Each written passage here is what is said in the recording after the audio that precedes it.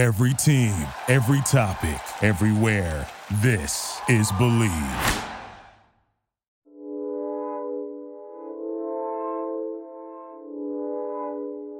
Heat Nation, welcome back into Believe in Miami Heat for another week. Joey Levin here with you and joined, as always, by the two-time NBA champ, former Miami Heat point guard from France this week, Norris Cole. Norris, what's going on, my man? What's going on, buddy? What's going on, Heat Nation? The champ is here. Yes, sir. And it's like, we took a week. We had that great conversation last week. For those of you who haven't heard the show yet, from last week with Stan Remy, go check it out. We had a little bit of a different episode last week where we talked about Stan's career. We talked about player development of some of the Heat play. There was so much that we got into. It was great. Go back and listen to it. But because of that, it was a little bit of a different week. We didn't really get into current happenings with the Heat at the time. So there's a lot to catch up on. The Heat there's a lot to catch up on, but also, Norris, it's like Groundhog's Day a little bit with this Heat team, because in that time since we interviewed Stan and since the last normal episode, the Heat went on a 3-game losing streak, and now they've won 2 in a row. And it just seems to be the story of the season for this team. Every week, it's like three losses in a row, 3 wins in a row, 4 losses in a row, 5 wins in a row. People are panicking, then people are happy. We have 15 or so games left in the season, and we still can't really get a full grasp of what to feel about this team, because it's just constant streaks. Yeah, that's true. The team is they've been consistently inconsistent, which is very concerning, but I still have a great feeling that when it counts, when it gets down to closer to the playoff time, I believe that the habits that the team is practicing and that they're trying to do during the games, I think it's going to come to fruition. So, I'm still hopeful. Yeah, and I think, when you look at this team, the one thing that they've had for the majority of this year that, no other team in the East can say, particularly the teams ahead of them, is the majority of the core pieces from a team that made a huge run last year. So it's a matter of finding the consistency, like you said. And we're going to talk a little bit later on about, particularly at the very top of the Eastern Conference, that one team may never get that continuity this year because of the injury issues that they have. So we'll get into that. And as of right now, as of today, the Heat they are in 7th place, but just 1 game behind the Celtics, a game and a half behind the Knicks for the 5th seed, and just 2 games behind the Hawks for the 4th seed, but also just 3.5 games from being in the 9th seed. It's a crazy year for the Eastern Conference with this play-in situation. Absolutely. It's a crazy year. And that's what's actually making this year interesting, because, with the injuries to the different impact players, everybody is going to have a chance at the end of the day. All they have to do is continue to, stay up in the rankings, stay in the playoff hunt. And then at the end, you never know what can happen. And it's kind of unfortunate, though, that we have injuries this season. But in a year like this year with the shortened off season, it's kind of, I hate to say it, but it's kind of what I expected. With a short off season, guys not being able to train the way they might normally train and having training camp. But the teams who are mature and can manage these things are going to be the teams that can have a chance to win the actual championship. Yeah, it's fascinating. There's never been anything like it. And there's always been injuries. But when you look 1 to 10, right, because 10 teams make it into at least for the play-in this season, 1 through 10 in the East, there's only 2 teams that really haven't had any nagging injuries. The Knicks have not really had a nagging injury. And what was the other one? I was just, I guess, well, that might be it. Honestly, every other team has had pretty consistent injuries up and down the board in the Eastern Conference playoffs. So that's a fact. Everyone's been nicked up. Yeah. Health is going to be west too. Same thing out west. Mm-hmm. I swear I just had another team that wasn't nicked up, but then I look back at the standing. I'm looking at them right now, and it's like, no, it's every team. It's pretty crazy. It is. It's amazing. Yep. Norris, real quick before we move on and start talking all things Miami Heat this past week, got to give a shout out to our favorite sponsor, Bet Online. They are the fastest and easiest way to bet on all your sports action. The playoffs are right around the corner. We got Heat Nation. We got 14 games left as we're recording this podcast. Also, UFC 261 this weekend. Jorge Masvidal, Kamaru Usman. Yeah, I'm going to be putting some money on that on BetOnline.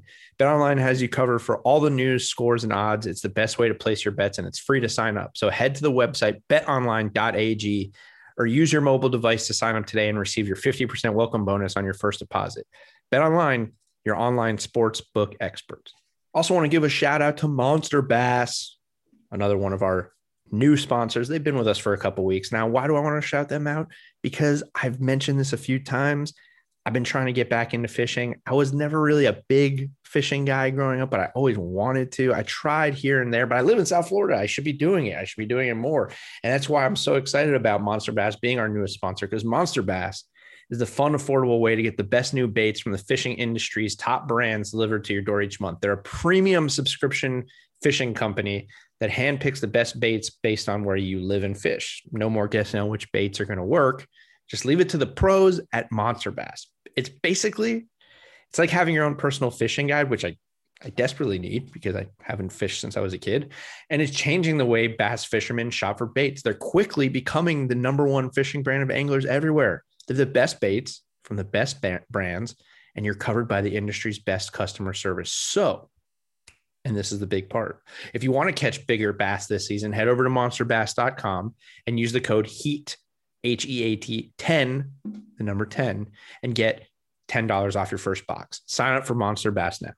So obviously health is going to be one of those things. And, you know, let's start here with this last week or so for the Heat. One of the most consistent things for the Heat in a crazy year has been our guy, Bam. And no more so than this past week. I mean, he's had some higher scoring games. He's had some all around. He's been consistent. He's probably all around, other than Jimmy, because of injuries, the most consistent all-around player on the team this year because he's been there every night. And then 2 games ago, the Heat have now won 2 in a row as of this recording. 2 games ago against the Nets, who also didn't have James Harden. The Heat didn't have Jimmy Butler, and then Kevin Durant got hurt in the game again. Bam Adebayo goes for 21 and 15, but has his first game winner of his career to beat the Nets.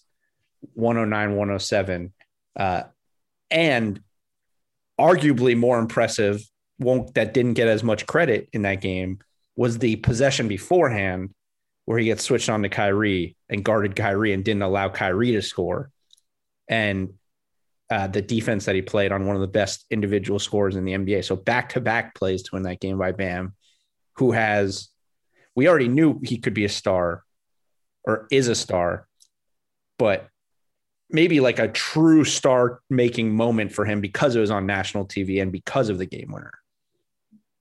Absolutely, man. This, as a young player, these are the plays that you start to accumulate as you become a star. And last year, he took steps into stardom. He got the big contract in which he deserved. And this is just another play that's going to add to the legend of Bam Adebayo. We all know his impact defensively and rebounding and playmaking ability, but he showed his evolution by being able to have the confidence to take and make that big shot.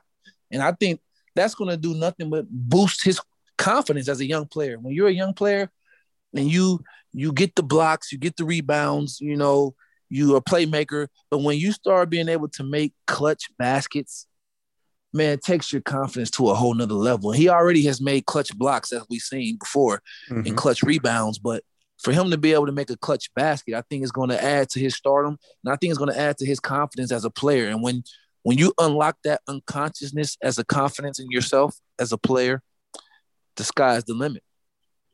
Yeah, and one of the most impressive parts of that final possession to me was there was no panic, right? Like a guy that is still young, who has not been asked to be that guy at the end of a game. Like this hasn't been his role yet in his career, where it's like, I just clear out and give Bam the ball.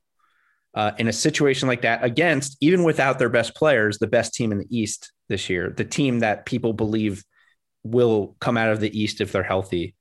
He had the ball for a good 12, 13 seconds, and he ran the clock down to the perfect amount of time to get the final shot, which is not, it seems like such an easy thing to do from an outside perspective looking in. But when you're essentially a five who is not used to being the primary scorer at all times and ISOing on the wing for a end of game shot, the confidence and the sense to know when to go and how long to hold the ball and when to go to get a game winning shot like that is almost as impressive, because we know he can make a mid-range jumper, but like the feel to be able to do it in that situation was pretty remarkable.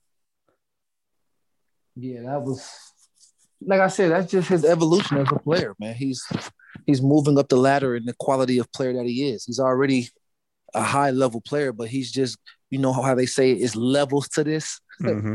He's moving up levels. And like you said, him showing the poise to hang on to the ball and make the play shows that his confidence and his level as a player is still rising, which is a great sign for the Heat, given that he just signed that, max deal.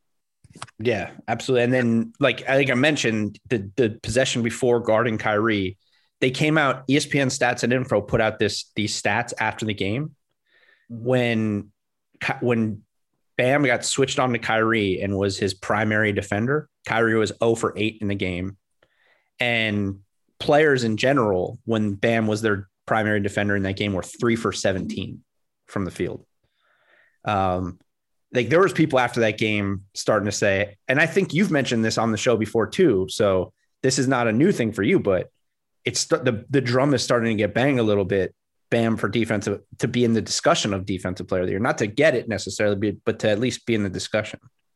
Absolutely. I think he should always, I think moving forward, he's going to always be in that discussion. Obviously you have Joel Embiid and Ben Simmons, but, Bam is right there when it comes to valuable, being defensively valuable to a team and anchoring, being the anchor on a great defensive team. And to me, like I told you before, he's always should be in the running as I'm concerned. Anybody who doesn't count him as one of the top defenders, I'm not sure what league they're watching. Yeah, you know what I think will hurt in terms of just individual awards for defensively? I think Bam and Jimmy will have the same issue that, for example, Ben Simmons and Joel Embiid will have with some voters, or, with MVP when you have guys like a Harden and a KD or an AD and LeBron, where some voters will say, because if you look at what Jimmy Butler's done this year, now he hasn't played as many games, so he may not get the votes, but he leads the league in steals, and he's one of the most impactful defensive wing players in the NBA. So I do think that when it comes to just individual awards, you can get not, how that goes. You can sort of get knocked on an individual award just because some people will say, well, it's Jimmy, and some people will say it's Bam, and some people will say it's Spo. It's not one of those things. Like, it's a team that's known to be great defensively, has a great defensive player. It hurts them. I agree that he should be in the conversation. I'm saying this is the one thing that I think could hurt him even in the future, as long as he plays with Jimmy, because Jimmy's so elite defensively. Yeah, but I don't think it should. One year it could be one, the other year it could be the other. I agree. Go ahead. Well, I was going to say, I also was interesting. I wonder what you think, like, as we get towards the end of the year and we start discussing these end of the year awards. I also think that, I don't know that they will, but I think the way voters look at the awards this year should be changed. Like, they should look at it differently because of the situation. Like, I see people saying like, oh, Jimmy should be in this discussion, but he hasn't played enough games. Or like, I think Joel Embiid is, if not the MVP, he's 1A behind Jokic. But people are going to say, well, he's only played 40 games. But I think in this year, I think you kind of have to take missed games out the window because it's such a unique situation and just look at the body of work in the games they played, unless they only played like 10 games. But if they played the majority of their team's games, they should be considered for these awards because of how unique this year is. Yeah, I think it does matter how many games you play, honestly. Obviously, the more games you play, the higher chances you're going to get. I don't think a guy who's played significantly less games should necessarily win it over a guy who he may have better stats, slightly better stats than, but he's played significantly less games. I don't think he should win it over the guy who's played more games, because part of your ability is availability. And when the valuable guys, whether you can control the injuries or not, we know we can't always control injuries, but the most valuable guys are the guys that are available to play. And so I don't believe a guy should be punished because he's played all the games and lose to a guy who's played significantly less games, if that makes sense to you. Right. No, and I think that's what the majority of people think. There's something this year. You left a name out too. You said Joel Embiid is right behind the Joker, but let's not forget about Dame Lillard either out there. Well, Dame's actually Dame has, and I'm with you, because I actually, on another podcast, my prediction was that Dame would finish in the top 3 in MVP. But two things have happened with that one. One is he hasn't played as well in the second half, and Steph Curry. Yeah, Steph has turned it up, I must say. It would be hard for anybody to say Dame would be over Steph at this point. No, Dame is definitely over Steph, because Dame has done it longer. Steph hasn't done it long enough. Now, if he does this all the way to the end of the season, yes. But yeah, the other thing I'll say about the Steph situation, because I've talked about it a couple of times, is the fact that that team is going to be in the playoffs is a testament to to Steph's true greatness, because the roster is just not very good this year. I mean, he has really, really put that team on his back. And if you watch the games up until last game, he looks hobbled. Like he's had this tailbone injury that you could tell he's been struggling with, and he's still playing great. But Dame been doing that almost his whole career in Portland, taking the team that's been injured, riddled with injuries and all that, and been taking them to the maximum levels that he can. So what Steph is doing has been stars in the NBA that's been doing that. Russ had been doing it. LeBron always did it in Cleveland. I mean, what Steph is doing is not new. It's just that it's new for him. I understand that. I'm just saying this. If we're just talking about MVP for this season, it would be.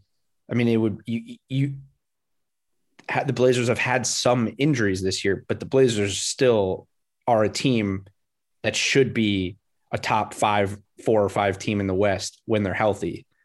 This Warriors team, even at full strength this year, is a borderline playoff team. And right now they're a playoff team. Well, they're a play-in team because Steph is playing arguably some of the best basketball he's played in his entire career. Oh man, he's on one. Like I said, if he keeps this up, he's definitely gonna be in the conversation. But yeah, I think a lot of people are locked in on Jokic, which is fair. That's fair. Yeah, I mean Jokic is looking like modern day Larry Bird right now. A different evolution. I'd say like the next evolution of Dirk, right? Nah. He's not as prolific a scorer as Dirk. He's averaging like 25. Yeah, this is his first time doing that. Dirk is the top 6 scorer of all time. Yeah, but he's not as prolific a scorer as Larry Bird. Yes, he is. Dirk is a better scorer than Larry Bird. What are you talking about? But Larry Bird averaged 25. The time. But Larry Bird also had the rebounds and assists. Dirk was not high. That's why I mean. Well, that's what I mean. That's why I say the evolution of what they're like, a 7-footer who could handle, but now he also can pass and do all the other things. No. I don't think Jokic is like Larry Bird. Dirk, I get what you're saying from a stats.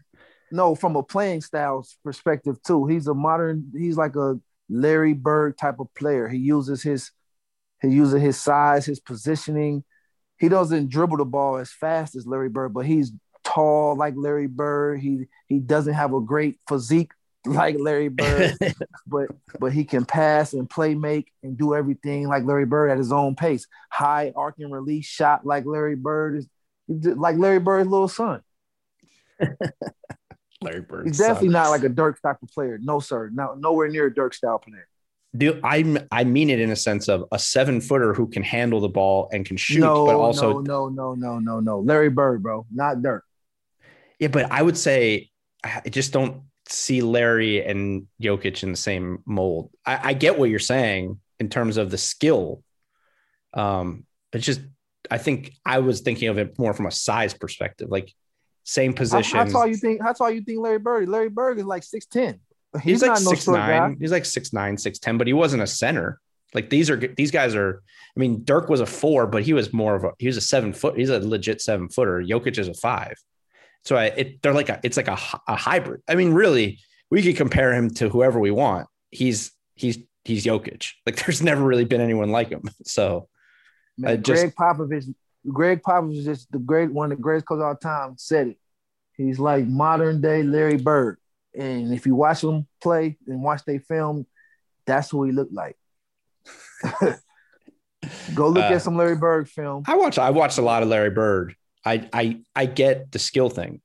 It's I think the size thing is what changes for me. Just he's so big. He's not big. that much bigger than Larry Bird. Larry Bird is a big individual. He might not weigh as much, but as far as height is concerned, Larry Bird is a giant out there. Yeah. It's a fair comparison. I get it. I get it. Man. Either way, that came up because I think because he's basically of all of the MVP candidates this year, he's played the whole year. So that's what's going to be his advantage. Yeah. And I mean, before the Jamal Murray injury, there was people picking them to potentially come out of the West if you know, depending on what happened with the Lakers, because they really have been a great team and they're still very good without Jamal Murray. But that being said, I don't think Bam will get back to Bam. I don't think he'll get it this year, but he should be in the conversation. I think people are just still for some reason as good, even though the national media knows how good Bam is, I still don't think I don't know if it's something about the Heat and the way the Heat play is so much as a team that the stats don't necessarily wow you. Mm-hmm. And so they don't get as much credit. Maybe that's what it is, but I just don't think I don't think he'll get as much attention for defensive players of the year as he maybe should. Well, part of that is because, you know, Philadelphia is so good this year. Mm-hmm. And the hype around Philadelphia, Brooklyn, and Milwaukee, you know, that brings a lot of attention. And sometimes, you know, they forget about, you know, Miami because those 3 teams are getting a lot of headline news in the Eastern Conference. So obviously eyes are going to gravitate more to the players on those teams, if you know what I mean. Mm-hmm. But it should be no reason why he shouldn't be at least in the discussion as a finalist for Defensive Player of the Year, in my eyes, you know. Yeah. But who am I? You know, the voters voting is as much about narrative and personal opinions as it is about performance. So that's what happens when an award, I believe, that's what happens when an award is voted on by the media. So it is what it is. Elsewhere. So now he's been obviously all year, he's been so good for the Heat, but in this up and down year, one of the guys who has probably been the most up and down on the floor has been Tyler Hero. And a lot of the year has been down, admittedly. You know, he struggled at the beginning of the year. And then after the break, he had a little stretch where he started to turn things around a little bit. Mm-hmm. And then now over the last 5, he's averaging 8 points a game, shooting 18% from 3 since the break, shooting 30% from 3, just about 14 a game, and then about 15 a game on the season. But you know, before the show, we talk a little bit. What are we going to talk about today? What's the show? And I mentioned to you, like, I really wanted to get into this Tyler Hero thing because I understand you made a great point to me about we can't harp too much on the age. And I was harping on his age a little bit. But Heat fans have seen Heat Nation, so to speak, has a big portion seems to have almost given up on this kid. And it's just so, and it's incredible to me that I understand he has struggles. There's parts of his game that need to evolve, but a kid who performed at the level that he performed last year for this team and the flashes that we've seen in a sophomore year as a 21-year-old, for people to be so hard on this guy that it's just like, oh, he's a bench player. He's a guy. He's a good six man at best. That's what I'm hearing from people. Good six man at best. Like it's crazy that the expectations have been lowered so much because he's having a struggle and he's struggling in his sophomore season. Yeah, that's the what have you done for me lately era that we live in. No one has patience when it comes to, young players anymore. It's just like, be a star now or you're no use or no good to me. No one wants to go through the process of what it takes to be a really good player. And that's the unfortunate part. If you're a true basketball mind, a true fan of the game and understand how this game really works, you will understand that young players are going to have up and downs, just like regular people have ups and downs, let alone playing a high pressure sport like this. And so, he's having up and downs, but this is not a prototypical year coming off of COVID, shortened off season, shortened training camp or no training camp really. I mean, This is just not ideal. And so for him to be struggling, I'm sure he's working on his game. He has to hang in there because he's not the only player.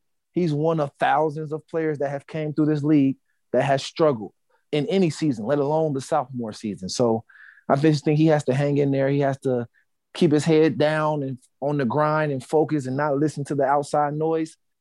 And for those who are being critical of him, it's okay to criticize his game, I guess, because that's fair, but just understand that young players go through ups and downs. That's part of being a young player. And I think he's shown that he's more than capable of being a high-level player potentially in this league.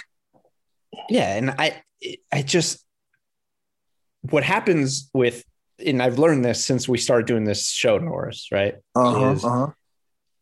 Because of social media.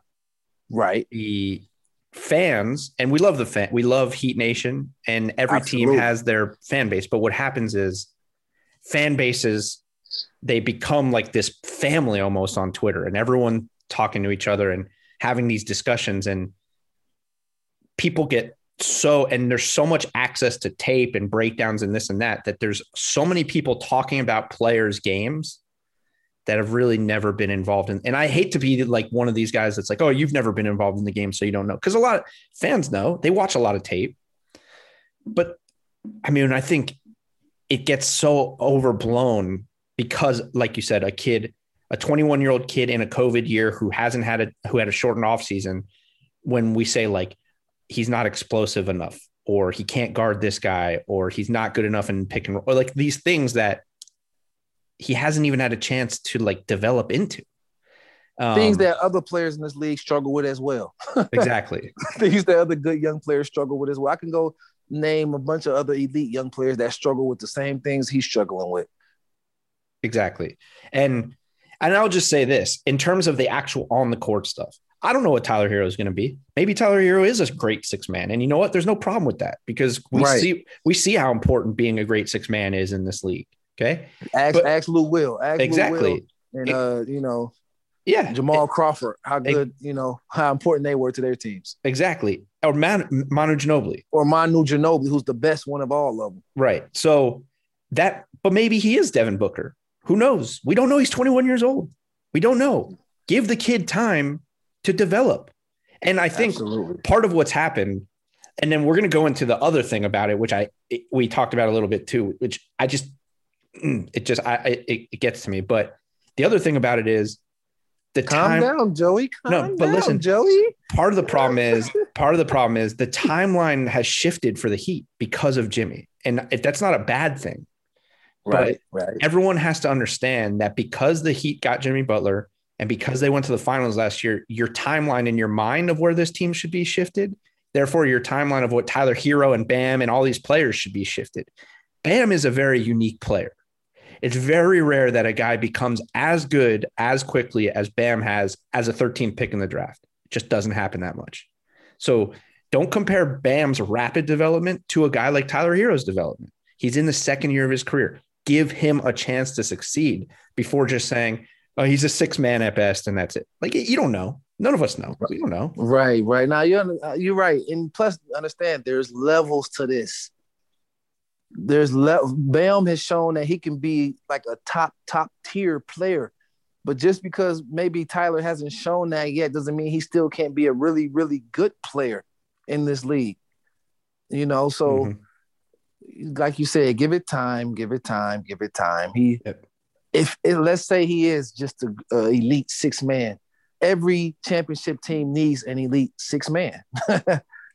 So I believe he's going to be more than that. But if he is not more than that, that's still great to be an elite 6-man. But give him time. He's second year out in this non-ideal climate that we're all living in. Patience is key. But you guys, whoever Joey's talking about, man, I need you to calm down. I can't have my co-host Joey, on fire like this. Hey, Joey, man, get some ice water, man. Cool off, man. Well, you know how, a couple weeks ago, you got fired up when I was talking about guys being too old. I'm getting fired up about people giving up on a guy who's so young. Hey, man, I feel you. Both of us need to drink some ice water. but here's the thing that got me fired up was this. So there's 2 reporters that cover the Heat that did a podcast. We don't name drop. Listen, here's the thing. Heat Nation, if they listen to us, they probably listen to that too. For sure. And not only that, the reason I even found out, I don't listen to this specific podcast. The reason I went back and listened to it, and I listened to the whole segment, was because this quote that got pulled from the podcast went everywhere. It was all over the place. Okay. Okay. So essentially the gist of the conversation that these 2 guys ended up having about Tyler Hero was that Tyler Hero, I'll read the 2 quotes. One of the first quotes was, Tyler Hero chose to become a celebrity. He chose to become something outside the game, as is his right, with his breakfast cereal and his Tyler Tuesdays, his Chipotle bowl. And that's all well and good. But you know what? Other players, when they see a player doing that before they've truly reached it, I don't know if I want to say there's jealousy. They sort of take a scant view of the guy and say, wait a minute, buddy, you haven't done anything yet. And then the other reporter said, everybody is entitled to their own personal life, and we don't try to bring it up. And look, the greatest player in Miami Heat history, there was a lot of stuff that we knew about that we didn't talk about. It's just the way this played out. And he grew through some things, and we all know who we're both talking about, but ultimately the team starts to get a certain level of concern. In this particular case, the team has been concerned now for months, and that's kind of where it's at. But they were concerned with players during the Big 3 era. This one is different because the kid is 21. And the thing that drives me crazy about this is like, so you're telling me that the team's been concerned about this for months, which means you as a reporter have probably known this for a little while, and you chose now to say it on a podcast while he was having the worst stretch of his career. Yeah, I don't. And how does this benefit anybody? Like, how does this benefit anybody? Like, please, I make it make sense to me, Norris, because how does this benefit anybody? And in the social media era, you want this kid to succeed, but you're putting out reports that the team's concerned. He sees it. It's everywhere. Yeah. I think it's unfortunate when people bring up things that has nothing to do with this on-court, performances. I believe every player has a right to use this game to elevate their life. And so if he does have a brand or things that he's doing off the court to make more money, to, elevate himself as an individual. There's nothing wrong with that, and we should never criticize that as long as it's not compromising the shield of the NBA or compromising his health or his game. And so to just bring that up, I don't know how necessary that was. I think we need to just stick to basketball. If you want to criticize, he's not playing well, then just say that. But to bring up, personal things that, he's not breaking the law, he's not doing anything controversial, I think you should just leave that alone. That's my personal opinion on the matter. Yeah.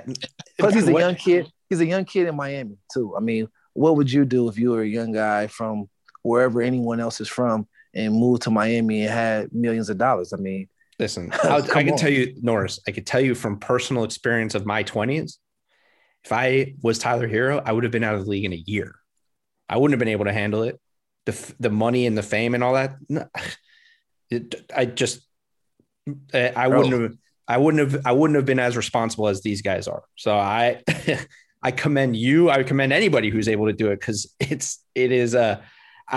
everybody wants it, but not everybody understands what comes with it. Not as easy as it looks, bro. I get it. And everybody I know. And I think everybody thinks they were like, I would, I'll take it. I can do it. Not everybody's built that way. And that's how not everybody makes it too. But I don't like that now that he's struggling and we're trying to create narratives. And really where this all kind of started was because Kendrick Nunn is playing really well. The conversation was, when Vic comes back, should Tyler Hero be the one that gets benched and Kendrick Nunn be the one who gets minutes?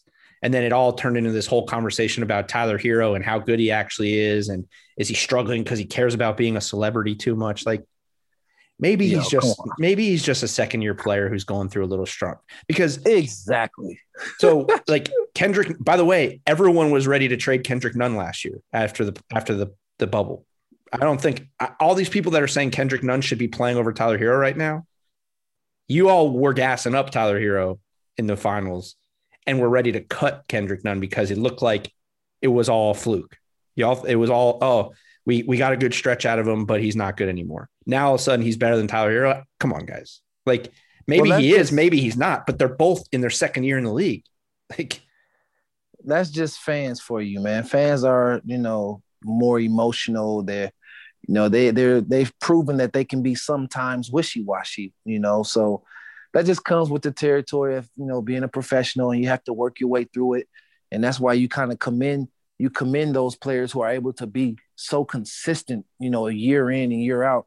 You commend those guys. And then for the younger players, you just continue to work your process and understand this is part of the game. Yeah. Yeah. I've had to, as I've worked in the media over the years, learn, and I worked in the league, as we know, like, so I think I have a little more empathy towards just the situation of knowing what player, like the life of being a professional athlete.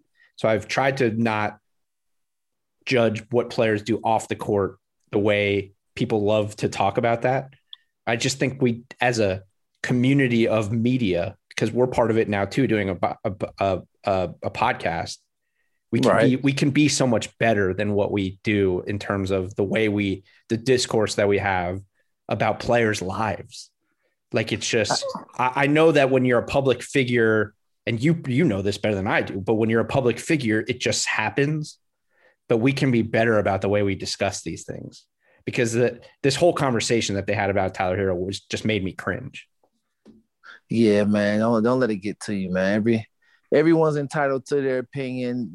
Some things are unfortunate, but yeah. Hey, we have our own podcast, and we do things a little different over here, and that's what make us us. Yeah, we'll hold it down for Tyler, because we still believe it. We believe in Tyler Hero, and absolutely, shout out Tyler Hero. And I'll say this to everybody: we love you, Heat Nation. But when Tyler Hero is hitting a game winner in the playoffs, keep the same energy. All right, keep the same energy. Talk to him, Joy. Talk to him, Joy. Talk that talk, baby. Now, before we pivot and change subjects, I got to talk about something that actually does. It also frustrates me, but it's for a totally different reason. That reason is, I live down here in South Florida, and my whole life I've had sunglasses, and I never want to spend a ton of money because I always break my sunglasses, or they they're not the right tint, or they break, or whatever happened. They're just not great. And that's why I'm so happy about our sponsor, Kaenon. It's time to make your outdoor experiences better with Kaenon. Kaenon sunglasses are made exclusively with polarized lenses for optimal clarity. They're made with Japanese optics that make their lenses clearer, lighter, and stronger, and Italian handcrafted frames that are impossible to scratch. Trust me, I know. Also, they have these blue light glasses that if you're like me and you're on a computer a lot because you podcast or you type or you write or you do whatever you do, the blue light glasses that they sell on their website, blue light glasses are a lifesaver if you get headaches, just to keep that in mind.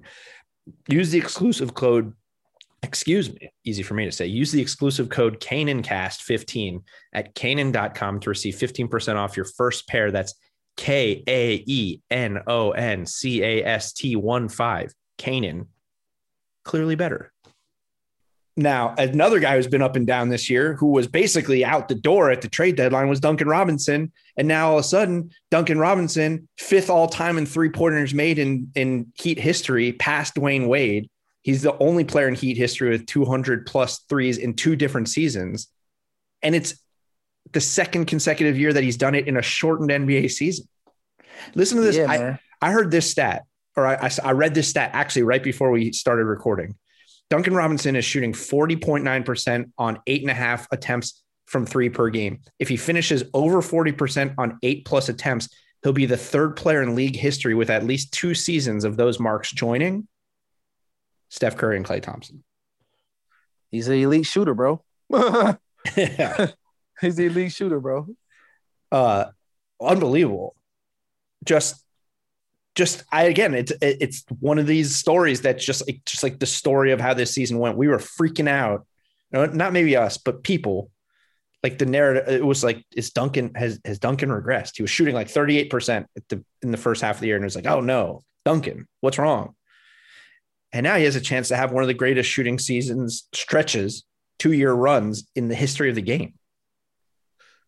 That's why earlier in the year when we was talking about it, I said Spo's gonna stick to the process. He's gonna keep confidence in his guys. This is why. Yeah, he just becomes one of the most, because of how much the offense has just continues to be up and down and more down than up. He's just so valuable. He's so valuable. It's weird because it's like, what would Kyle, like the conversation was that Duncan would be one of the centerpieces if we would have got Kyle Lowry. But like, man, at this point in their career, I know how good Kyle is, but how much would that have changed the Heat to not have an elite shooter like this? Well, we don't know. We don't have to live in the what if. All we have to do is say, we got one of the best shooters in the league. That's true. He was struggling. He was struggling early. Now he's on fire, and that's what he's here to do. Yep. We don't even got to go down that what if stuff. Yep. And then the last 2 guys I wanted to talk about before we get into a couple other things to wrap up the show, talking about the rest of the East, is shout out to Dwayne Dedmon, who has he's played in 3 games, and he's starting to already look like a steal. He's averaging 8 and 7 in the 3 games that he's played. He had a double-double in 15 minutes against the Nets. He looks different. Like, I remember watching him play here and there, and I know he's always been big. He's been a good, decent rim protector. He's tall. He looks like he's put on muscle. He's stronger. And he's like, he came in and basically he knew, like, it was like the Heat were like, here's what we need. We need someone to give Bam 15 minutes of rest a game, and you better rebound because we have been struggling rebounding. And he's in there banging. He's getting offensive rebounds. He's playing. Their defensive rating when he's on the floor is unbelievable. Like, he has been in just 3 games. It's like, whoa, another steal by the Heat front office of a guy who I bet if you polled 100 NBA fans, 90 of them didn't know he still was an NBA player because he had been hurt for so long. Yeah, he's definitely showing his value. And one thing that the Heat understand is the value of pieces on a team. You don't need a bunch of stars on the team. You need players who are going to star in their role and what you need. And that's one thing that Miami has consistently been good at, bringing in pieces that are going to complement the team. They're not trying to look for the next star all the time. They want to bring in pieces that are going to complement the team so that the team can move forward. Mm-hmm. Yeah. And they're great at doing that. They're great at doing that. Yep. And then Trevor Ariza has, over the last 5 games, shooting 56% from 3. And obviously we heard this may be surprising how well he's played so quickly, but if you go back and listen to Remy last week on this here podcast, you won't be surprised to hear how good Trevor is when you hear the story of how badly Trevor wanted to play for Miami Heat. That was an incredible story that Stan told us last week, that he was the way he explained that situation of Trevor getting down here. But he has been great for the Heat, filling into that 4 spot that we so desperately knew the Heat needed all year. He's been remarkable. Absolutely. He's the ultimate pro as well. He's the ultimate pro. He's a champion. He knows what it takes. And his playing style and his attitude fits the Miami Heat way. He's tough. He has tenacity. He has championship pedigree. He's battle tested. And he has, a guy like Remy in his corner to, keep him sharp. And so I think it was the perfect fit. And like I just said before, the Heat know how to go out there and find pieces that are going to contribute to their team, people who are going to star in their role. And Trevor, you can tell he's starting to get used to the Miami Heat way, and his shooting is evidence of that. And I think it's so funny. I was thinking about last year's deadline and how the Heat traded for Iguodala, and it was the Iguodala trade. But when it came to the playoffs, Jay Crowder ended up being the trade. Trade.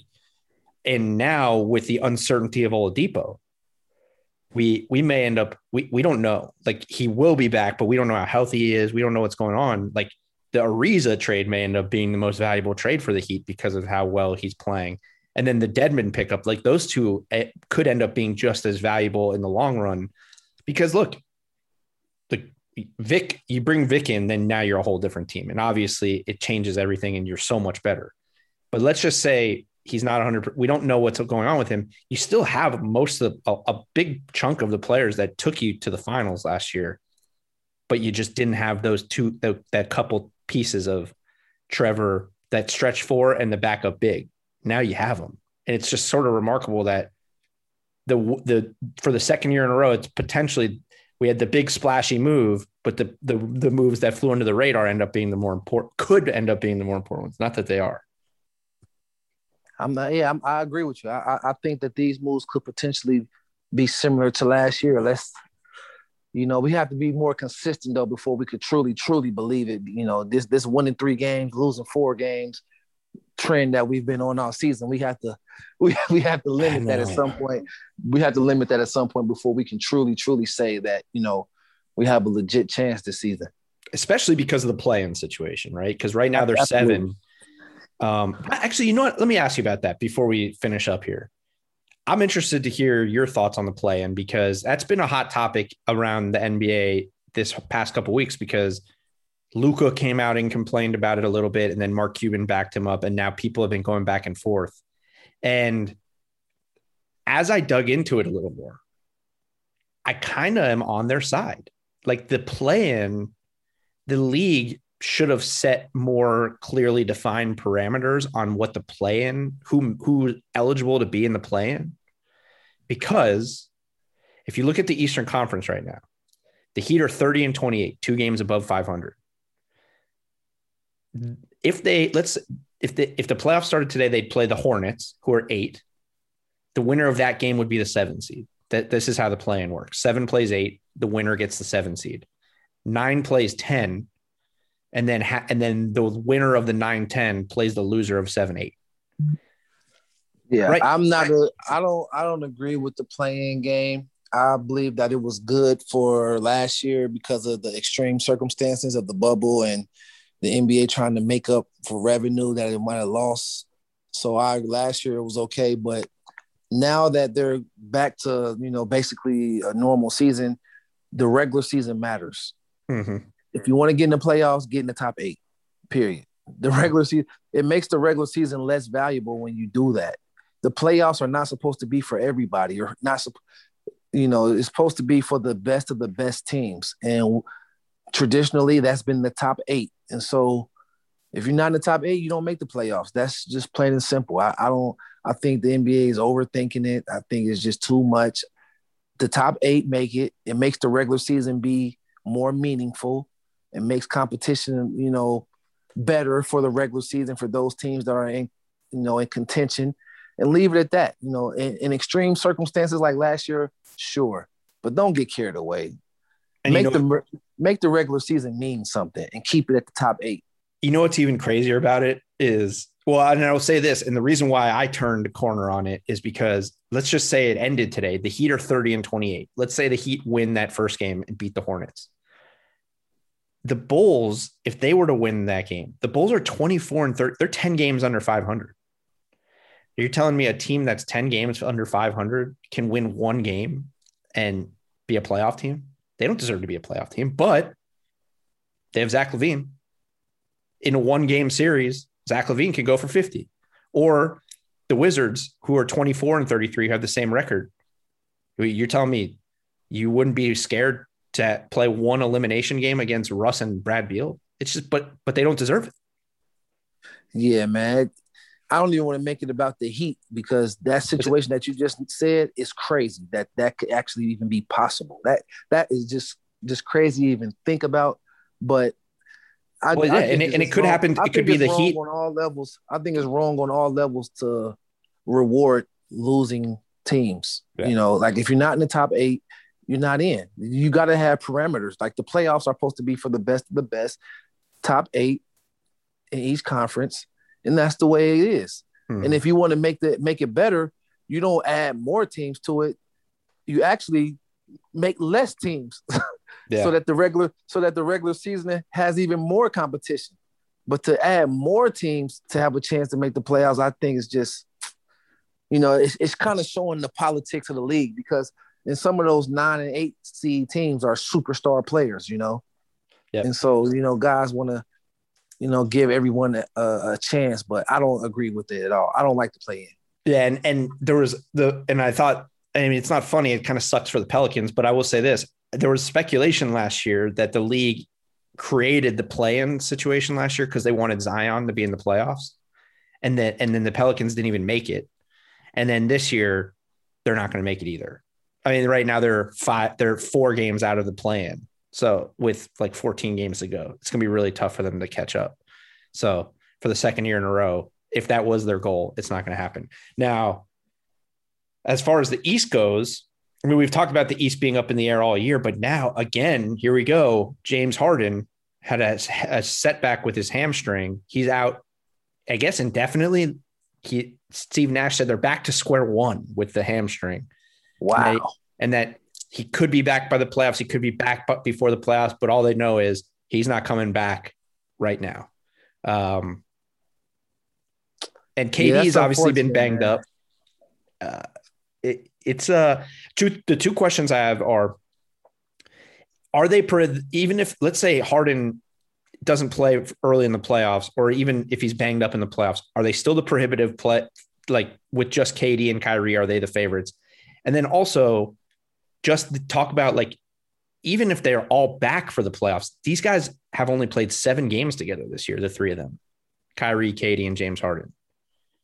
Yeah, so I'll answer the first question. If KD is healthy and Kyrie are healthy, they're still going to be the favorites. They won't be like the prohibited heavy favorite like they would be, but they still would be the favorite because, those two are proven champions. Philadelphia hasn't proven it yet.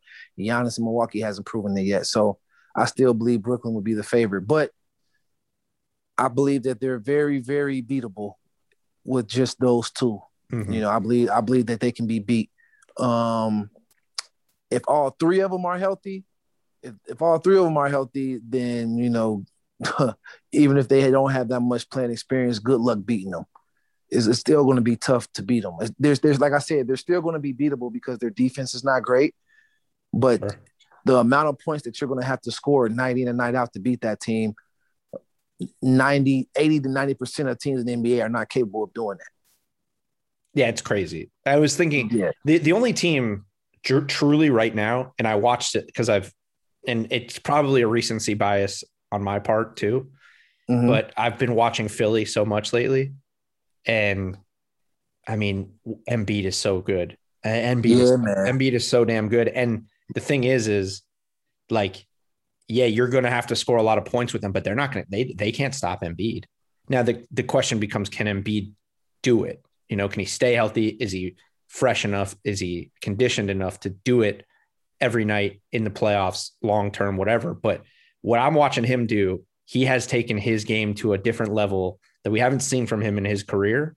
And that's the one guy that I truly believe could really, like, no one can shut him down the way he's playing right now. Nah, Joel Embiid is an X factor, but the real X factor is Joel Embiid, Ben Simmons, Tobias Harris, Danny Green with Doc Rivers. Right. That's the big thing, you know. Having him play MVP level is great, but having him have a coach who's won it all before, I think that gives them a considerable higher chance as well. Having Doc, you know, be the head of the ship. Yeah. Yep. We never even got to talk about LaMarcus on here, did we? Because we did the show with Stan last week. We never really got to talk about LaMarcus retiring. Shout out to LaMarcus Aldridge, man. I'm sad to hear about what happened, but I'm happy he was able to catch it before it was too late and Absolutely. be able to adjust and, you know, get some quality time with his family, because, you know, nothing is more important in your life and than your health and your family. So, you know, I'm sad that he had to retire abruptly like that, but I am happy that he caught on to what was going on, and he is able to address it and be safe now. Yep. And you know what? Something good will happen for him. Like, absolutely, he'll go back and coach, or he'll go and work in a front office and he'll get his ring like that. You know what I mean? Like, or he can just relax and spend time with his family. Right. I'm saying if he enjoy the millions that he absolutely earned. I just mean, like, he went to like, he could have retired 2 years ago, 3 years ago. He went to Brooklyn to get a ring. So if it's bugging him that bad and he wants if he has the itch, he can go back, you know, get into coaching, get into the front, do something and get a ring that way. Like, it'll happen for him if he really wants to, because people want to be involved with a guy like that, who is known as just a great pro and also he's not a Hall of Famer, but a borderline Hall of Fame career. Because he had a stretch where he was one of the best bigs in the NBA. Yeah, what happened to him was the league, right during his heights of his powers, the league switched on him. The Steph Curry, the Steph Curry switch happened right while he was, you know, at his powers in Portland. So, you know, he had a great career. I'm not sure. I don't think he'll be a Hall of Famer, but he definitely had a great career. I believe he should have his number retired in Portland for all of the great years he gave that city. Oh yeah, for sure. He had a great career. And I'll tell you, even his last few years in San Antonio, like, to go there to basically be Tim Duncan's replacement for a few years and keep that franchise relevant while they were rebuilding was impressive.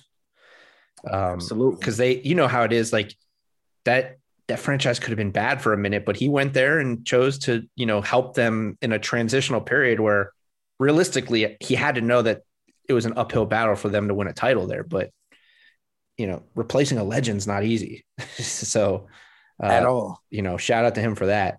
And yeah, I agree 100%, you know, just happy for him that he was able to do it while he was healthy and that he wasn't forced to do it in a sense of something bad happening. Like, he chose to not risk it anymore and went out on his own terms, so to speak. Absolutely. All right. Go ahead. Sorry. What'd you say? Go ahead, brother. Last thing that I want to get your thoughts on that we haven't gotten a chance to talk about since last time we talked. D Wade is a partial owner of an NBA team, but they're in Utah. It's the Utah Jazz. D Wade is a partial owner of the Utah Jazz. What are your thoughts? It's a big time move. I'm happy for him. Congratulations to my big bro, D Wade. He's continuing to, raise the standard for players to be more than just basketball players.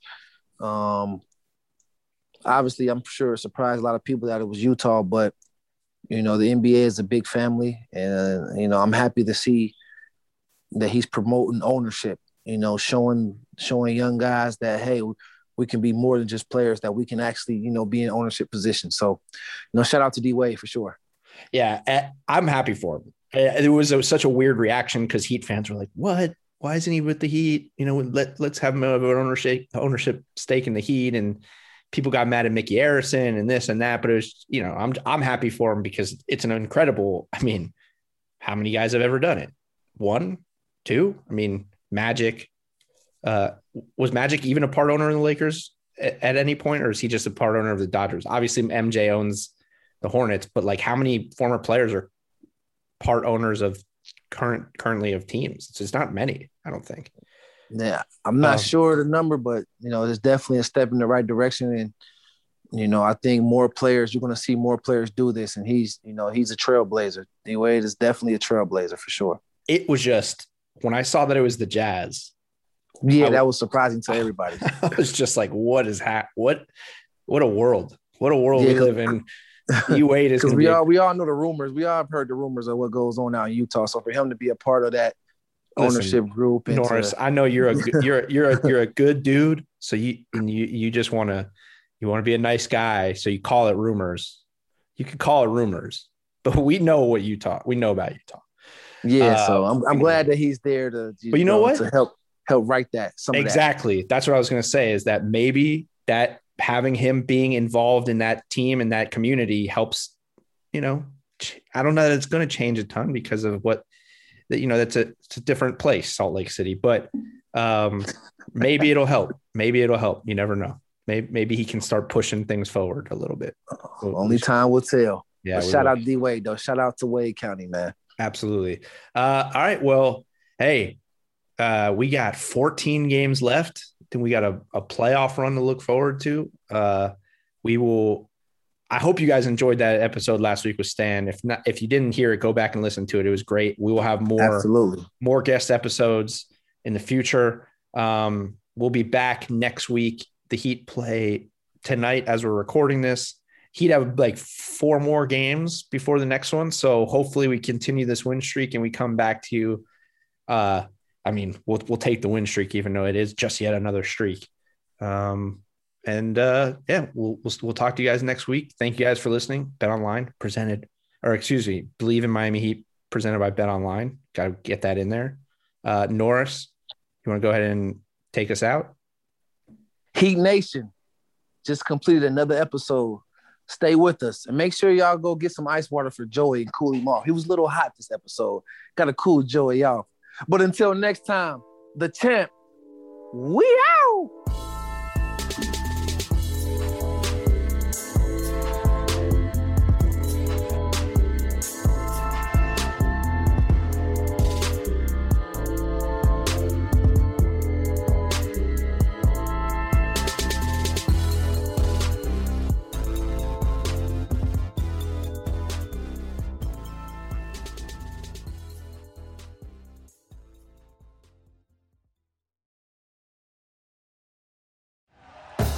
Thank you for listening to Believe. You can show support to your host by subscribing to the show and giving us a 5-star rating on your preferred platform. Check us out at Believe.com and search for BLEAV on YouTube.